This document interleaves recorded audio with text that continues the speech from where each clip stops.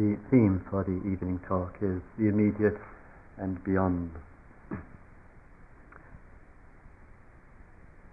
When we began the retreat together, there were the initial meditation instructions, and those instructions with the sitting posture consisted primarily of mindfulness of breathing and bringing the fullness of awareness as much as possible to each and every in-breath and out-breath. And one of the purposes behind that is, of course, to center and ground ourselves and to feel a degree, and hopefully a growing degree, of harmony and well-being of body and mind. That there is a genuine sense of togetherness of body and mind, so that we don't feel so cut off and isolated from that through our fantasies, daydreams, speculations, views, memories, futurizing, etc., etc. And then from the mindfulness of breathing, we then began slowly and systematically, in fact, to expand our field of our meditation, and that then went to the physical, to the bodily life, and initially to working with the pain that arises. And part of the purpose behind that, of course, is learning to stay steady and clear and to be equanimous in the face of pain, and therefore to contribute to expanding our pain horizons, sensing that our consciousness, that we can be conscious of pain, that we can attend directly to it, and in that acknowledge and recognize pain, but also to be able to see and to experience outside of pain as well. That, in other words, other parts of the body at that time are not in pain, and pain is a localized phenomena in a particular location or locations. And can we work with that and be steady and clear with that as much as possible? We expanded our field of awareness and mindfulness further to acknowledge and recognize the body, and to be aware of the body when sitting, to be aware of the body when walking, when standing, when reclining, so that mindfulness of the body is being practiced throughout the flow and the rhythm of the day. And that attention to breathing, that attention to body, also what we bring with the attention, that is with the mindfulness, is obviously also important as well. And part of that feature of what runs through the awareness or through the mindfulness is the capacity to see body as body. Therefore, to see it as bare elements, to see it as organic life, to see it as vibrations, sensations, as of nature. So in that direct seeing, there is a very clear, noticeable and experienceable sense of body as body, rather than this is me, this is myself, this is who I am. And so the perception through the mindfulness and awareness can help it to make it much more clear to awareness that the body is not me, not myself, not who I am. Yet, in that perception and in that mindfulness and awareness, there is no withdrawal, there's no denial, there's no cutting off or alienation at all. In fact, through not having the layers of projections upon the body and all the obsessing that goes on with it, I am short, tall, fat, thin, young, old, male, female, or whatever it might be, we actually experience, or the awareness more precisely, experiences very directly body as body, vibrations as vibrations, sensations as sensations, elemental existence as elemental there, and that directness and that contact with the body is helping us to see body as body, and therefore reducing some of the clinging, the I-ness that goes around it, the possessiveness that goes around it, the identification with that goes around it, yet remaining true to connection with it, and the mindfulness with the bare experience of body also helps in that way to be connected, to be respectful to, and the very mindfulness gives support to the body. Very mindfulness takes care with posture, takes care with exercise, takes care with diet, takes care with movement, takes care with not causing injury and harm to ourselves.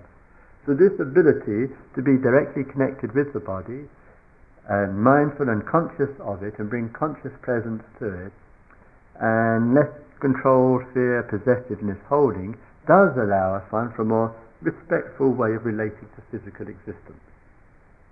We then expanded the field of awareness a step further, and in that including the sounds, not only of course the sounds of the day, of people moving or coughing or whatever in the hall, but the sounds that may be coming through, traffic or aeroplanes passing by, sounds from the nature, birds, wind, or whatever it might be.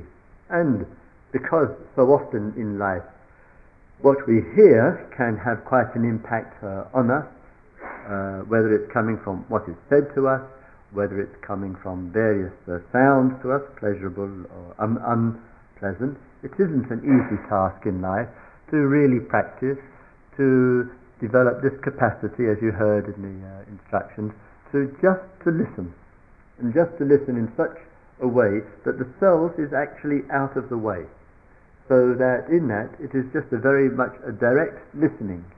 When the self is in the way, of course, it will show itself as, this sound is affecting me, this sound is disturbing my meditation, this is noisy and I don't like it. So in fact it's not so much that we are that the sound is affecting us, but more closer to the reality is of course we are affecting the sound.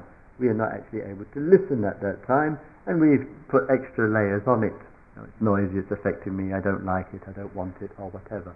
And it isn't an easy task, but it's a practice to actually stay steady with the listening and just to listen. And that may reflect and show itself when the person enters the room or sitting already. Some of you do. You come into the meditation hall earlier, you sit later, and then others of us come in later, etc. And at that time the sounds may come to us.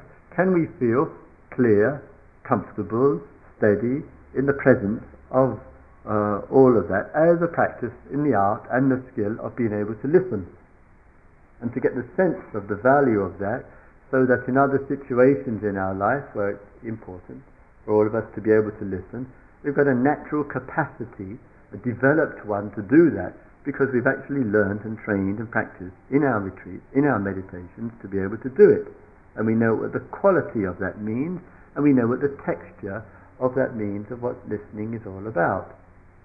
It then expanded further the field of awareness, that another very important area of human existence, and that's the field of thought. And in that, the training and the practice and the discipline, as with the other areas, is to see it very clearly. And it's not trying to make the mind empty, it's not trying to get rid of all thought or negate thought or have no thought or whatever, but it is the capacity to see the thought clearly. And essentially that means in fact seeing a thought as a thought, just as that, and not impregnating it with huge authority over our existence in the way that it may be. The thought may, as it were, come back to the self, and the thought is about the self.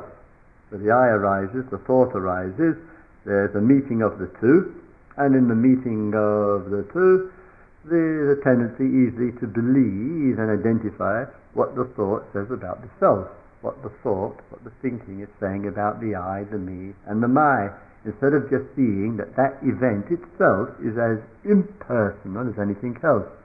In other words, it's as a dependent arising circumstance called as I, me, my arising, and this is what I am thinking about me.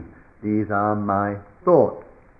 And the I is not I, and the thoughts are not I, but there's a meeting of the two, and somehow or other we believe in this painful entertainment. Or similarly, the thought, the thinking is arising, and the thinking is arising, and it rises about something other. And that other can arise in connection with obviously anything whatsoever. So again, it's a mutually dependent arising circumstance and situation. Can we see it as that?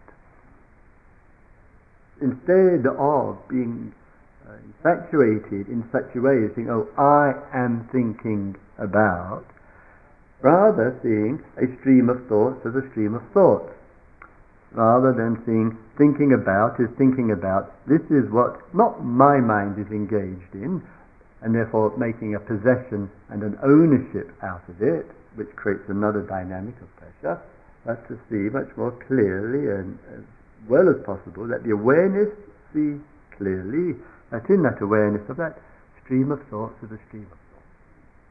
Thinking is thinking. Sometimes, as some of you reported, it is obsessive thinking. Sometimes it is alarming when you look into the mind and you see how much thinking is going on, thinking going on, and that's all it was, it's all it is, and it's all it ever will be. Yet so much is given to it, and we want to just be clear, this is just thinking about, and sometimes in that appropriate steps have to be taken, keeping the eyes open. Some people don't want to keep their eyes open, much rather have their eyes closed and have obsessive thinking and then imagine they don't really want to be thinking. So sometimes the eyes open is quite necessary. Sometimes the resolution and determination to be much more present with the moment is quite necessary. We expanded too, and with the emotional life and the feelings that are arising, a step further and step deeper in that matter, and to see feelings as feelings there. Seeing them as feelings and thoughts as thoughts is a contribution to being well established and well connected, and to really know them, to really be close and intimate and aware of what is revealing itself, and to feel what is to be felt, and to stay steady with that as calmly and as clearly as we can. Now sometimes when people are new in the field of meditation with all of that exploration into things, sometimes you sit down and you mention to us as teachers, oh, I sit down, I'm not sure what I should do. It should be with the body, should be with the breath, look at the feelings or whatever. If there is some confusion, then it is helpful to have a kind of core meditation, such as the breathing or the body, and get anchored with that, rather than jumping around from one meditation to the next. And all of them are very important meditations. They have enormous value for our lives, for human lives. And actually it's the regularity and the commitment to the exploring this immediacy of things in our life that we begin to see and understand within ourselves what's useful, and how any of those meditations referred to at particular times can be an extraordinarily wise and clear way of helping to deal with situations that arise. And sometimes we do need to be with the breath, and that could be in a situation of aggression or fear or anger or obsessing, to cut back to the breath. Sometimes we need to learn to be with the body and see the body as body in health issues, in painful circumstances in our life. Similarly, with listening and observing of thoughts and the experience of the feeling and the emotional life. Regularity of practice and more seasoning in every one of those areas will help us considerably to be a much more clear and wise and insightful human being about what works for us. And if I may say, on that level, when I was giving a retreat elsewhere recently, somebody said to me, oh, Christopher, what in terms of yourself and your practice these days, what did you find as your priorities? And so I said, what I've noticed myself, sometimes just need that little extra focus, that little bit of extra concentration there, and the mindfulness of breathing continues as it has done over the past 30 years to just give that little extra edge when I sometimes need it, and I just make the mindfulness of breathing a rather focused, quiet, disciplined meditation. Sometimes in the sitting meditation there may be something occurring in the mind, and some thoughts are being generated, and that may be what somebody just said to me, or some other thoughts may arise about something else, and what's necessary in that time, in those moments or periods, is to really watch and see a thought as a thought, and really just be steady and to be clear with it. And at other times, it's just a more open, expansive awareness, no object as such in the awareness. We'll speak to you about this. And sometimes just to be clear, just to abide with the awareness and not have an object, etc., etc.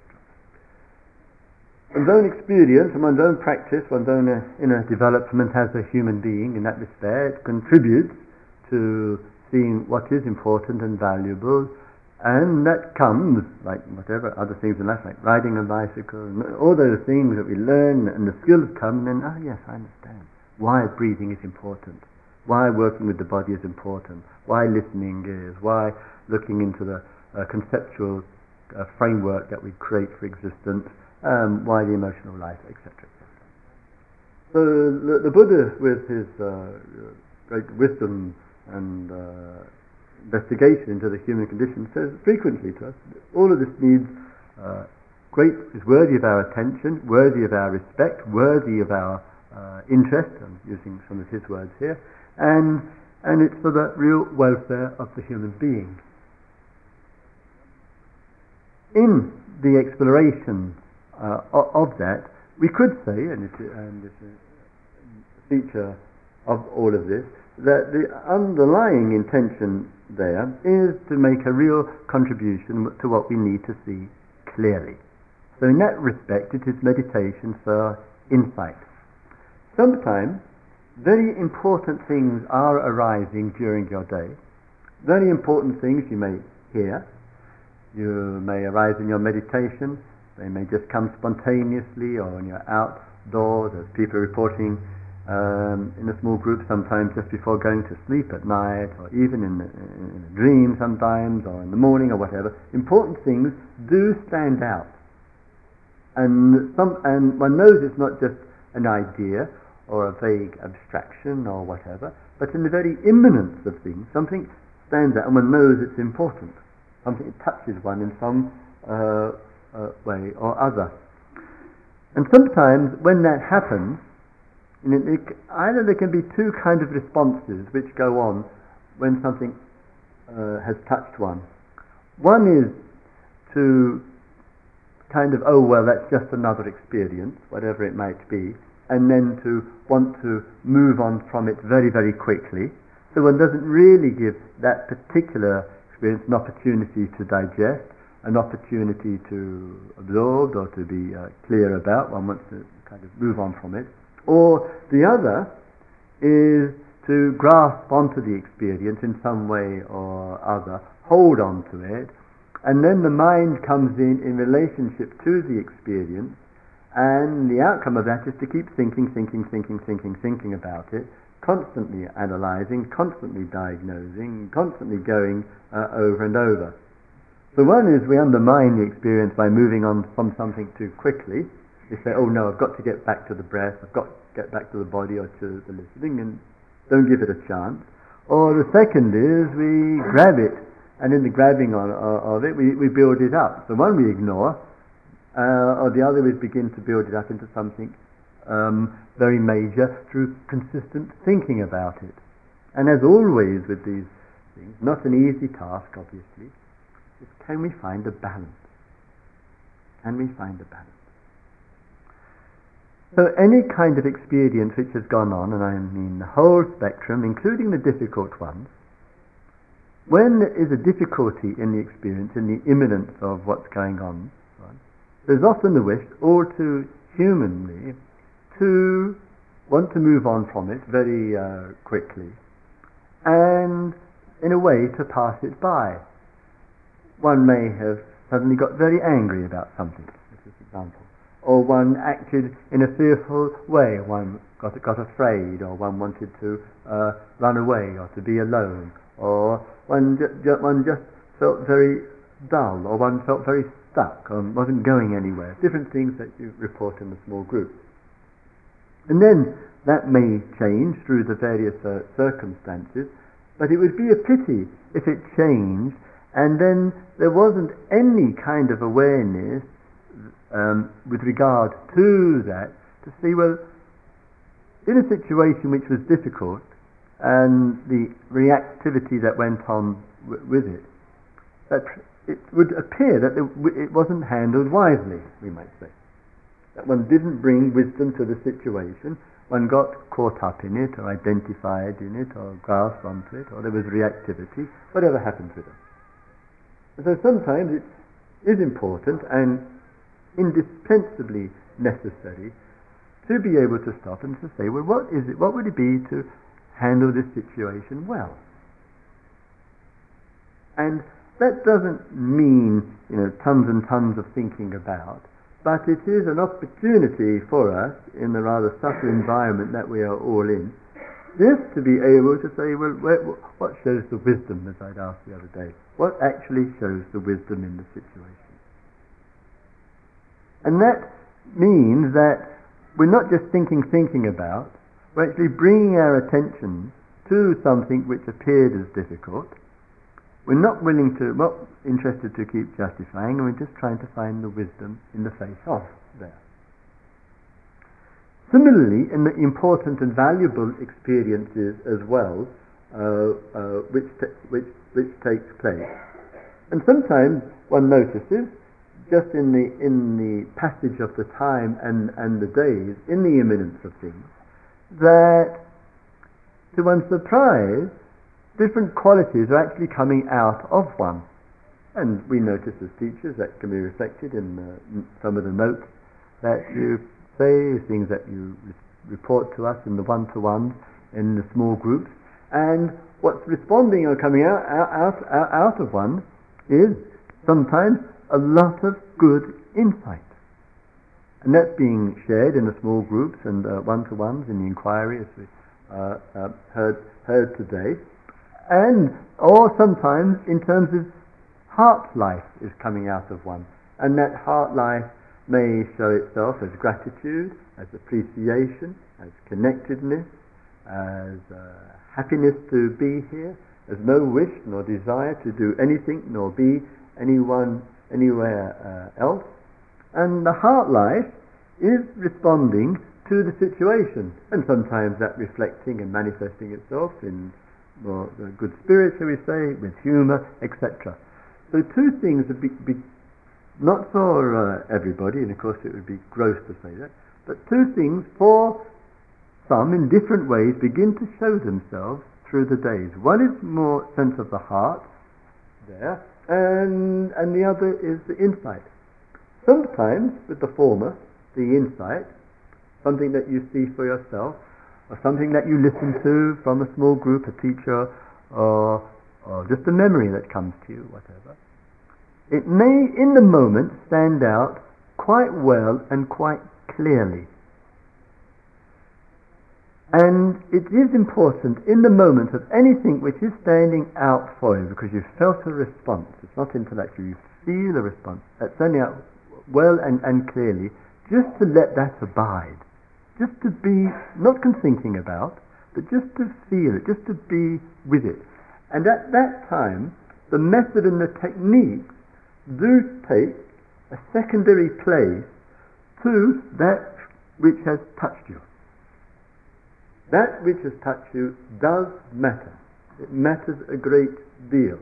And to some degree, the methodology that we use, sitting, walking, method and technique, is the contribution to making clear that which is important for you, for me, for us to be clear about. I say, listening to people, and we see everybody during the retreat, that happens in fact for everybody.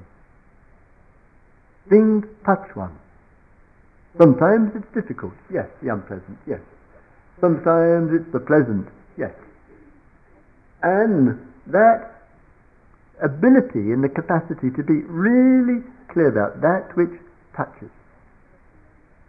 When that which touches us in the immediacy of things is happening, and we in the time, in the sense of that, we allow other things to fade away. That gets an opportunity to settle with us, and it gets the opportunity just to run a little bit more deeply. And we're actually bringing an awareness and a clarity to it. That awareness and a clarity to it, it may be, fear arose, and as a result, I noticed my mind running. There was longing in me, and I noticed there was doubt following on in its trail.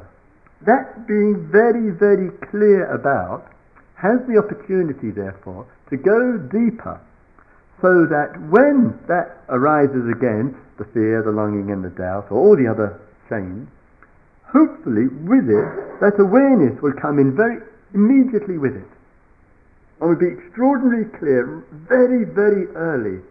So the tendency to identify with it, called the fear, the doubt, the longing, the anger, the agitation, the boredom, the dark, whatever the state of mind is, the awareness comes in with it, and it actually arrests it very, very early, because one is learning, practicing that power of observation, so that the awareness is there simultaneously. And therefore it's not a day later or hours later, oh my God, I feel da-da-da. But it's actually moving in, coexistingly arising with it.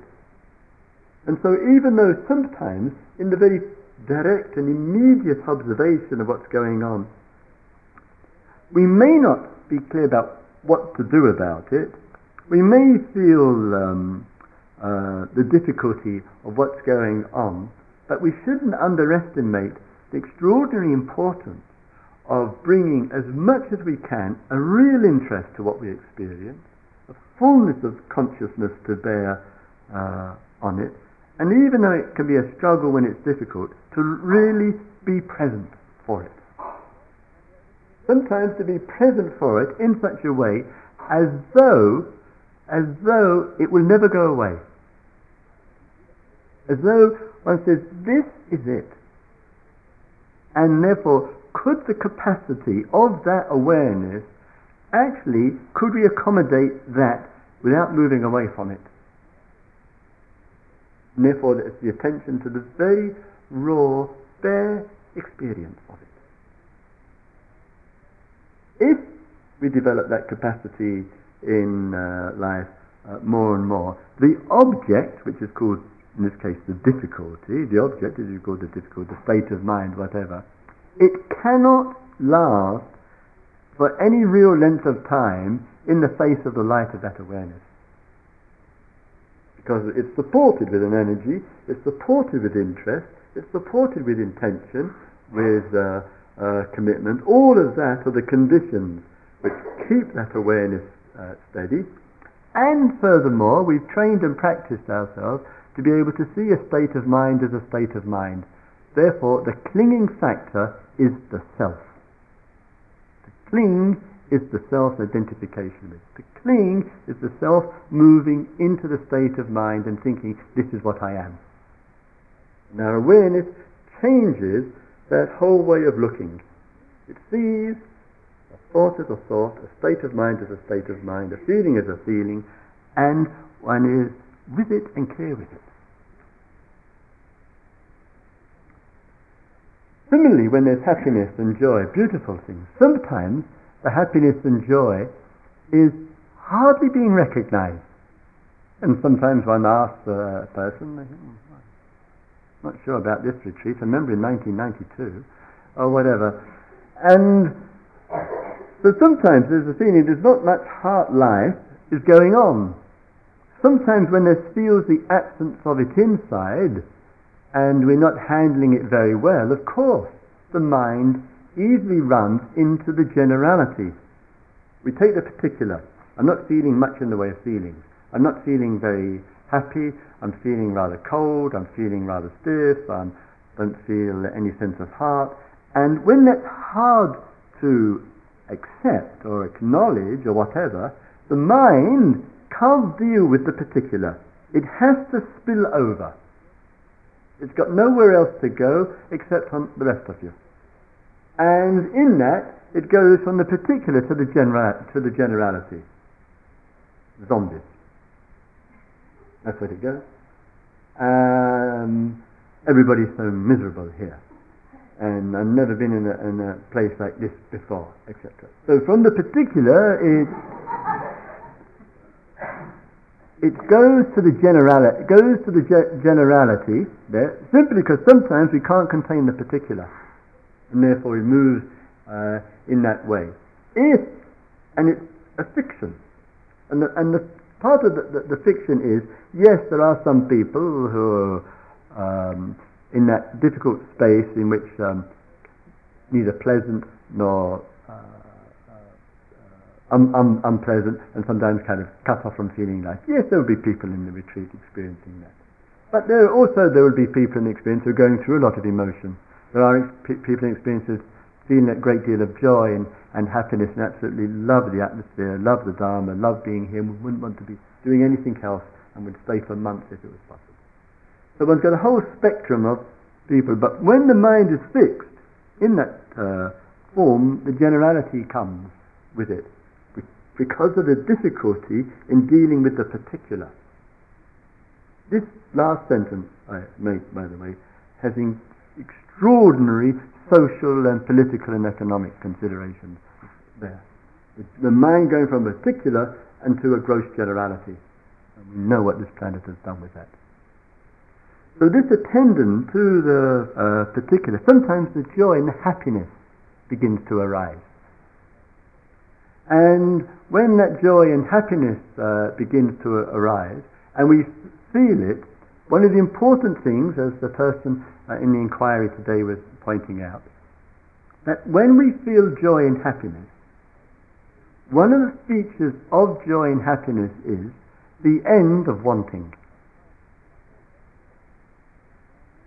So we're feeling happy, we're feeling joy, we're feeling content, we're feeling at peace with life, and from within we can say may arise as a thought or as an insight or as an awareness or as an apprehension in some way. When we experience that, we can say, goodness me, there is nothing that I want from this world. I'm happy. There's happiness there, there's contentment there, there's joy there, and it would seem an aberration of one's existence to actually be wanting for something in the happiness, that the happiness itself is there. And sometimes we don't know where it's come from. We don't know how it arrived or whatever, but one feels the presence of it.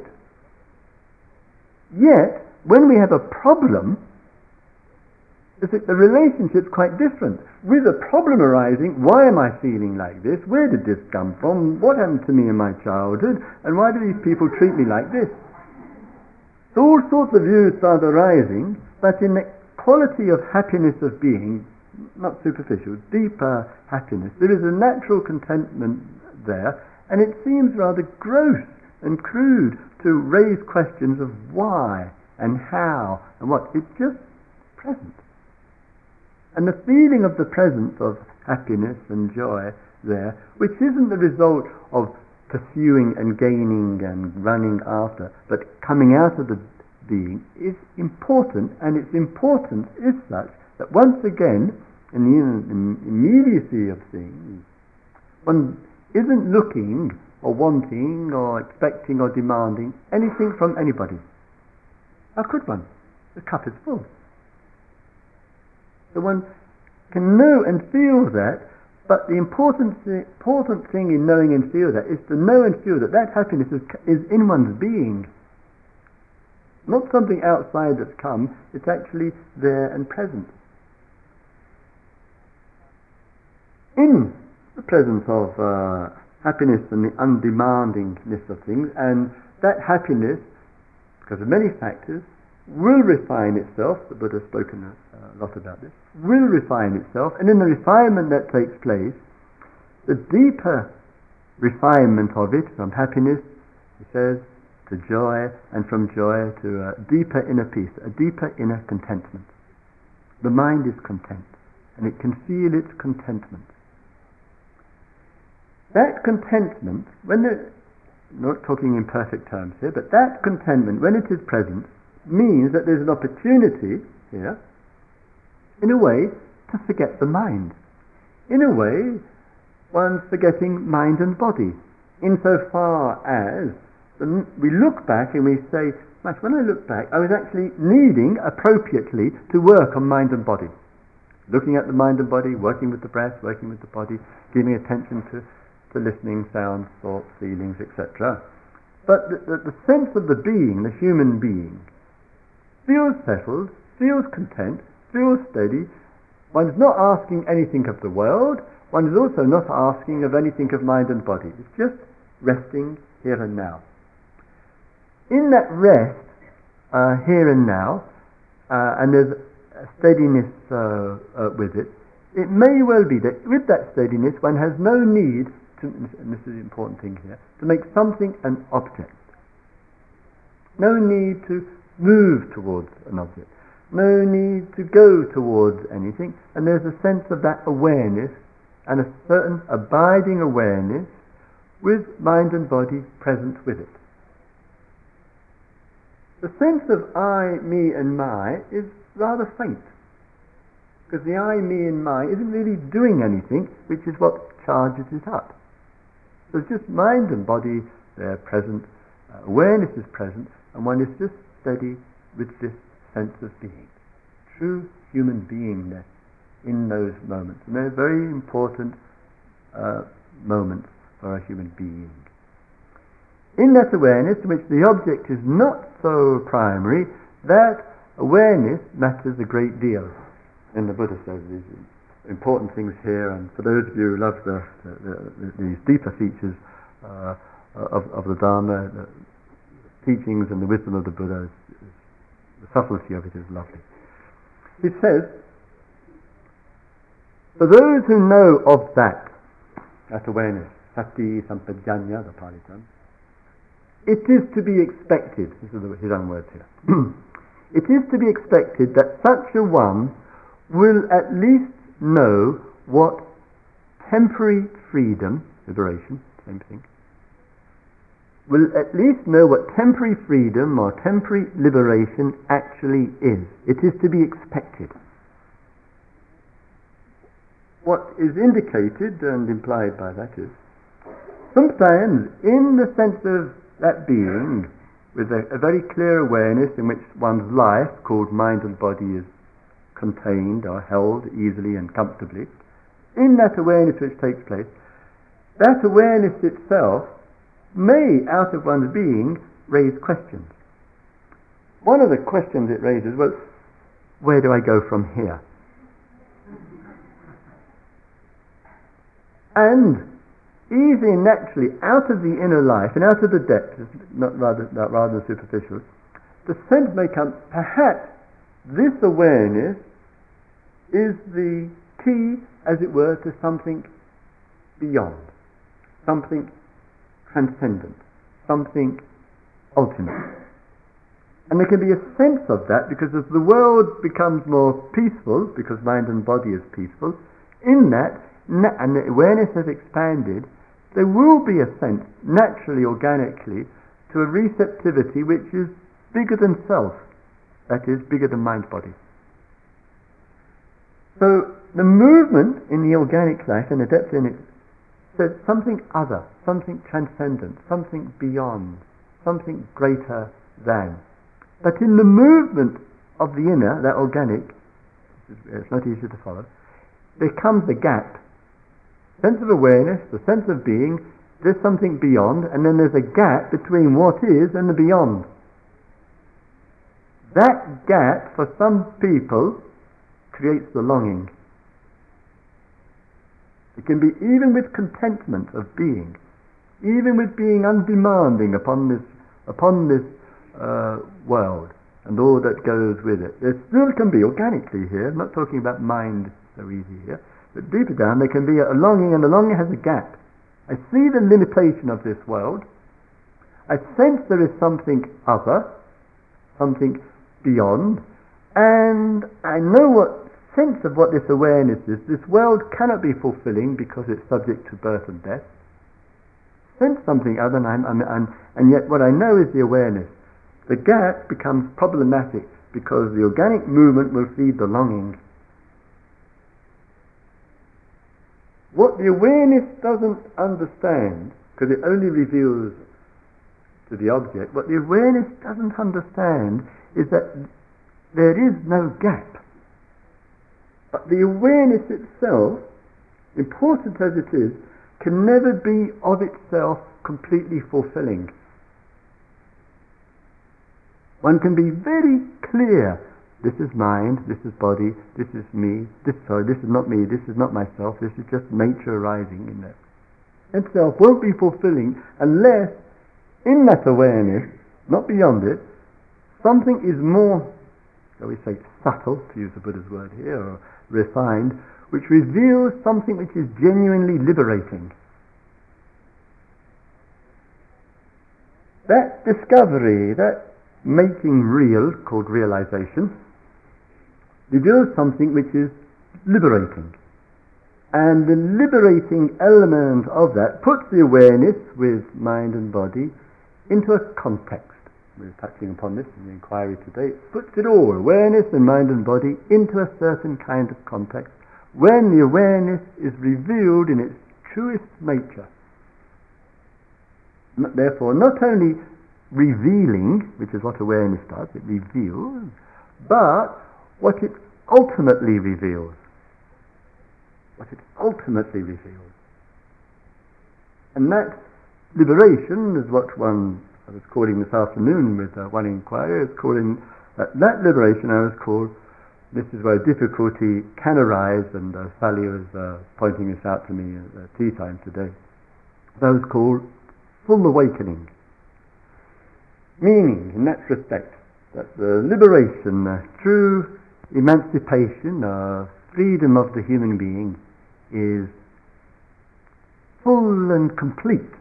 Insofar there's no partial liberation or partial awakening or partial freedom. It is full and complete. But the misunderstanding that what was being pointed out easily occurs with regard to this is that sometimes one gets the idea if there's a full awakening in that respect, there can't be any arising of any difficulty out of the mind-body system, out of the mind-body process. So it's probably in fact I think more wise and skillful in that respect to, not easy to follow again, I appreciate, to drop the language of full there because of all the difficulties that arise, but nevertheless to acknowledge there is an awakened life, and that awakening is truly freeing. It accommodates the field of birth and death and all that goes on in between. And also, that awakening is such that it has, and it makes allowances, and this is a core piece of the teaching, for events in mind and body which are unwelcome, unwanted, difficult, and need attending to.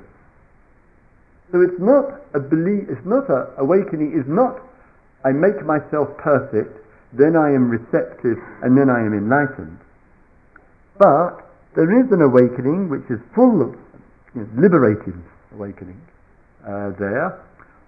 Yet, however, at times, out of the mind-body, there is issues which are arising, and as the teachings point out, because of that awareness and the freedom that it communicates in its truest nature, there's all the energy and the interest to work with it. There's all the energy and the interest and the intention and commitment to work with unrest and dissatisfaction and agitation and what is coming out of the mind, because one's got enough understanding, or there is enough understanding, more precisely, that it's not me, it's not myself, it's not what's going on, but naturally the organic life wants to attend to it. In the same way, that organic life, if we cut ourselves or wound ourselves or whatever, it takes some care, but the very organism works to make things better. It's the natural process that it works to do it, and that same kind of response comes with us When there is awareness there, so there's an abiding freedom, clear freedom which is all accommodating. When issues unattended to or need attending to arise, the attention goes straight there to work with it, to do as much as one can inwardly to attend to that which needs attending to. So it to some degree it's a process, like I just described to you, and yet correspondingly and equally we can say for a truly liberated life, it's something very, very immediate, very, very close, and very, very much at hand. May all beings see into the nature of things. May all beings live a free life. May all beings know the joy and exploration out of that freedom.